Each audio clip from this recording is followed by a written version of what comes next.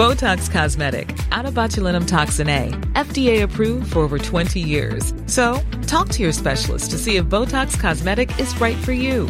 For full prescribing information, including boxed warning, visit BotoxCosmetic.com or call 877-351-0300. Remember to ask for Botox Cosmetic by name. To see for yourself and learn more, visit BotoxCosmetic.com. That's BotoxCosmetic.com. Kia ora and welcome to Our Changing World on RNZ National with me, Alison Ballance. A couple of weeks ago on Our Changing World, we heard about work by NIWA to rank the different risks facing the endangered New Zealand sea lion.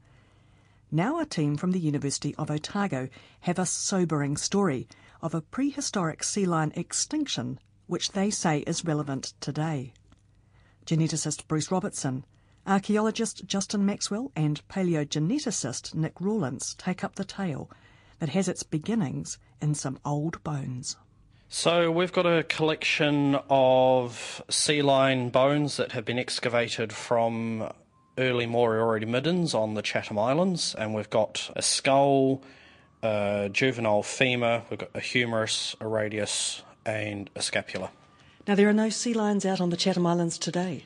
No, you get the occasional vagrant from the subantarctic Auckland and Campbell Islands, but not the populations that were present when Moriori arrived on the islands about 1450 AD. But bones like this, how common are they out there? In early sites, fairly common. There are sites on Pitt Island that have a lot of sea lion bones eroding out of them, and you get the whole suite of ontology, right from small juveniles through to adults and males and females. So we know that the local Moriori were hunting the entire suite of animals present on the island. And that clearly this was a good-sized breeding population. Yes, the modelling we've done for population size based off the ancient DNA is looking at about 50,000 individuals on the Chatham Islands at the time of Polynesian arrival. Let's step back a little bit, because you have spent the last few years working on a suite of species around New Zealand and rewriting what we understand about their history. So do you want to step me through a couple of those species? Sea lions, for example, on the mainland. Tell me that story. A few years ago, our PhD student, Catherine Collins, started doing ancient DNA on the sea lions on mainland New Zealand that were found in early Maori archaeological sites, looking for similar patterns that Sana Busenkol had found with the turnover from white-aha penguin to yellow-eyed penguin. And what Catherine found is at the time of Polynesian settlement, there was a unique lineage or species of sea lion on mainland New Zealand. We'll call it the prehistoric New Zealand sea lion. And what we call Hooker's sea lion today, it was restricted to the subantarctic Auckland and Campbell Islands. Now, the prehistoric New Zealand sea lion went extinct due to overhunting within about 200 years of Polynesian settlement, about the same time as white-aha penguin, the moa, elephant seals and other penguins. And sea lions recolonised New Zealand in 1992 with Mum, the female Hooker sea lion that came to Otago Peninsula and gave birth. So we extended that study with Catherine to the Chatham Islands, where we knew there were lots of sea lion bones, to see whether the Chatham Islands had their own unique lineage or species, and what we found is that they do. So at the time of Polynesian arrival in the wider New Zealand region, we had three lineages or species. We had Hooker sea lion in the subantarctic, we had the prehistoric New Zealand one in New Zealand, and the Chatham Islands had their own unique sea lion. But before you did this work, what did people think the Chatham Island sea lion was? Did they think it was just the species we have today? They thought the Chatham Island sea lion and the prehistoric New Zealand one were the same as the modern Hooker sea lion today, and that what we've just had is extinctions of populations and recolonisation of the same population or species. Now, Justin, I'll bring you in here. So what did we know about Moriori and Māori settlement out on the Chathams? Almost as much of what we still don't know, whilst common sense suggests that the Chatham Islands was colonised around about the same time as New Zealand, roughly around 1300 AD. At the moment, the earliest sites we have date to around 1450 AD. Now, that's just as likely to be a case of the absence of early sites being located to date. And what do we know about the size of the population out there? The population, by the time Europeans arrived in 1791, and more importantly in 1835, we have a good idea of. Moriori essentially wrote their own census in the 1860s. And that indicated at least 2,000 people were on the island in 1835, probably more. Through my research, one of the things I've looked into is whether particularly the carbohydrate sources could have supported a greater population, and the results of that research suggest that it definitely could have. The population could have been in excess of 2,000 to 3,000 people. What carbohydrates are we talking about? Corinocarpus glivigidus, so cracker or kopi on the Chatham Islands. It's endemic to northern New Zealand, and it was a really important source of carbohydrates and sugars to both Maori and to Moriori. So they moved them to the Chathams when they moved there? They did, essentially as groves of trees, as orchards.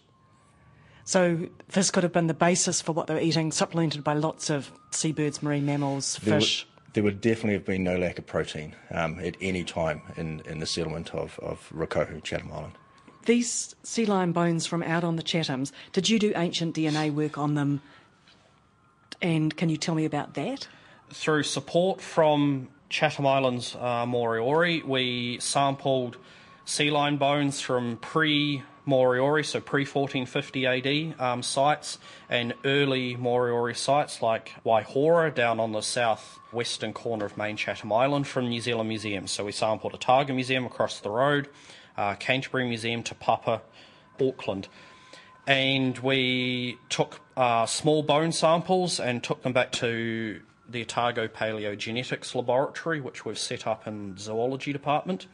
And we extracted the ancient DNA from these bones, and we amplified a small, very variable portion of the mitochondrial control regions. So this is mitochondria which are passed down mother to daughter. And this was the same marker that we'd used with Catherine Collins' study. And what we were able to show is that there were 3 lineages or species of sea lion, and from there we could calculate the population sizes. Now, Bruce, where do you come into the story? You're a geneticist? I guess I've come into it from the perspective of sea lion management. So I've had a lot to do with the management that Ministry for Primary Industries and Department of Conservation have with sea lions. And I guess the study that we've done has shown that this has important implications for the current population and the declines that we're seeing in the Auckland Island sea lion population. So what happened with this population out on the Chathams? So it was harvested for food, and obviously at a certain rate, and so the modelling that we've done has shown that the rate of harvest that it has occurred has resulted in its extinction. And so that tells us something about how hunting pressures, which are akin to bycatch, which is occurring of sea lions down in the Auckland Islands and the squid fisheries, what sort of impact that can have on the population. And so currently it's thought through the sea lion threat management planning process that sea lion bycatch in the squid fishery has been resolved. And so what this suggests is, if that's not the case, and there is evidence to suggest that there's still quite a lot of uncertainty about whether bycatch has been resolved, that the driver of decline could still be fisheries impacts. And so this adds another, I guess, string to the bow that suggests that we should be looking at bycatch more closely. And in some regards, the current threat management plan just completely disregards that. So this study is very important because it does identify that bycatch could still be an ongoing issue. So what do we know, or what have you modelled about the hunting pressure out on the Chathams? We basically modelled the number of individuals that have been taken out of the population and then looked at the rate of decline. And it's quite low, and it's comparable to the estimates of bycatch that we're seeing or have been seeing in the past. So bear in mind the population down on the Auckland Islands, the bycatch is now managed using sea lion exclusion devices. So there are these contraptions that get put into trawl nets which supposedly allow sea lions out of the net alive. There is quite a bit of uncertainty about whether that's actually functioning as intended. And so if that's not the case and we still have ongoing bycatch, it's at a similar rate that we were seeing on the Chatham Islands, and consequently that population went extinct. And so what this highlights is that impacts on adults can have quite profound impacts on the population, i.e. they go extinct. And so currently MPI and Department of Conservation are very much focused on pup diseases as a driver of the decline we're seeing down the Auckland Islands.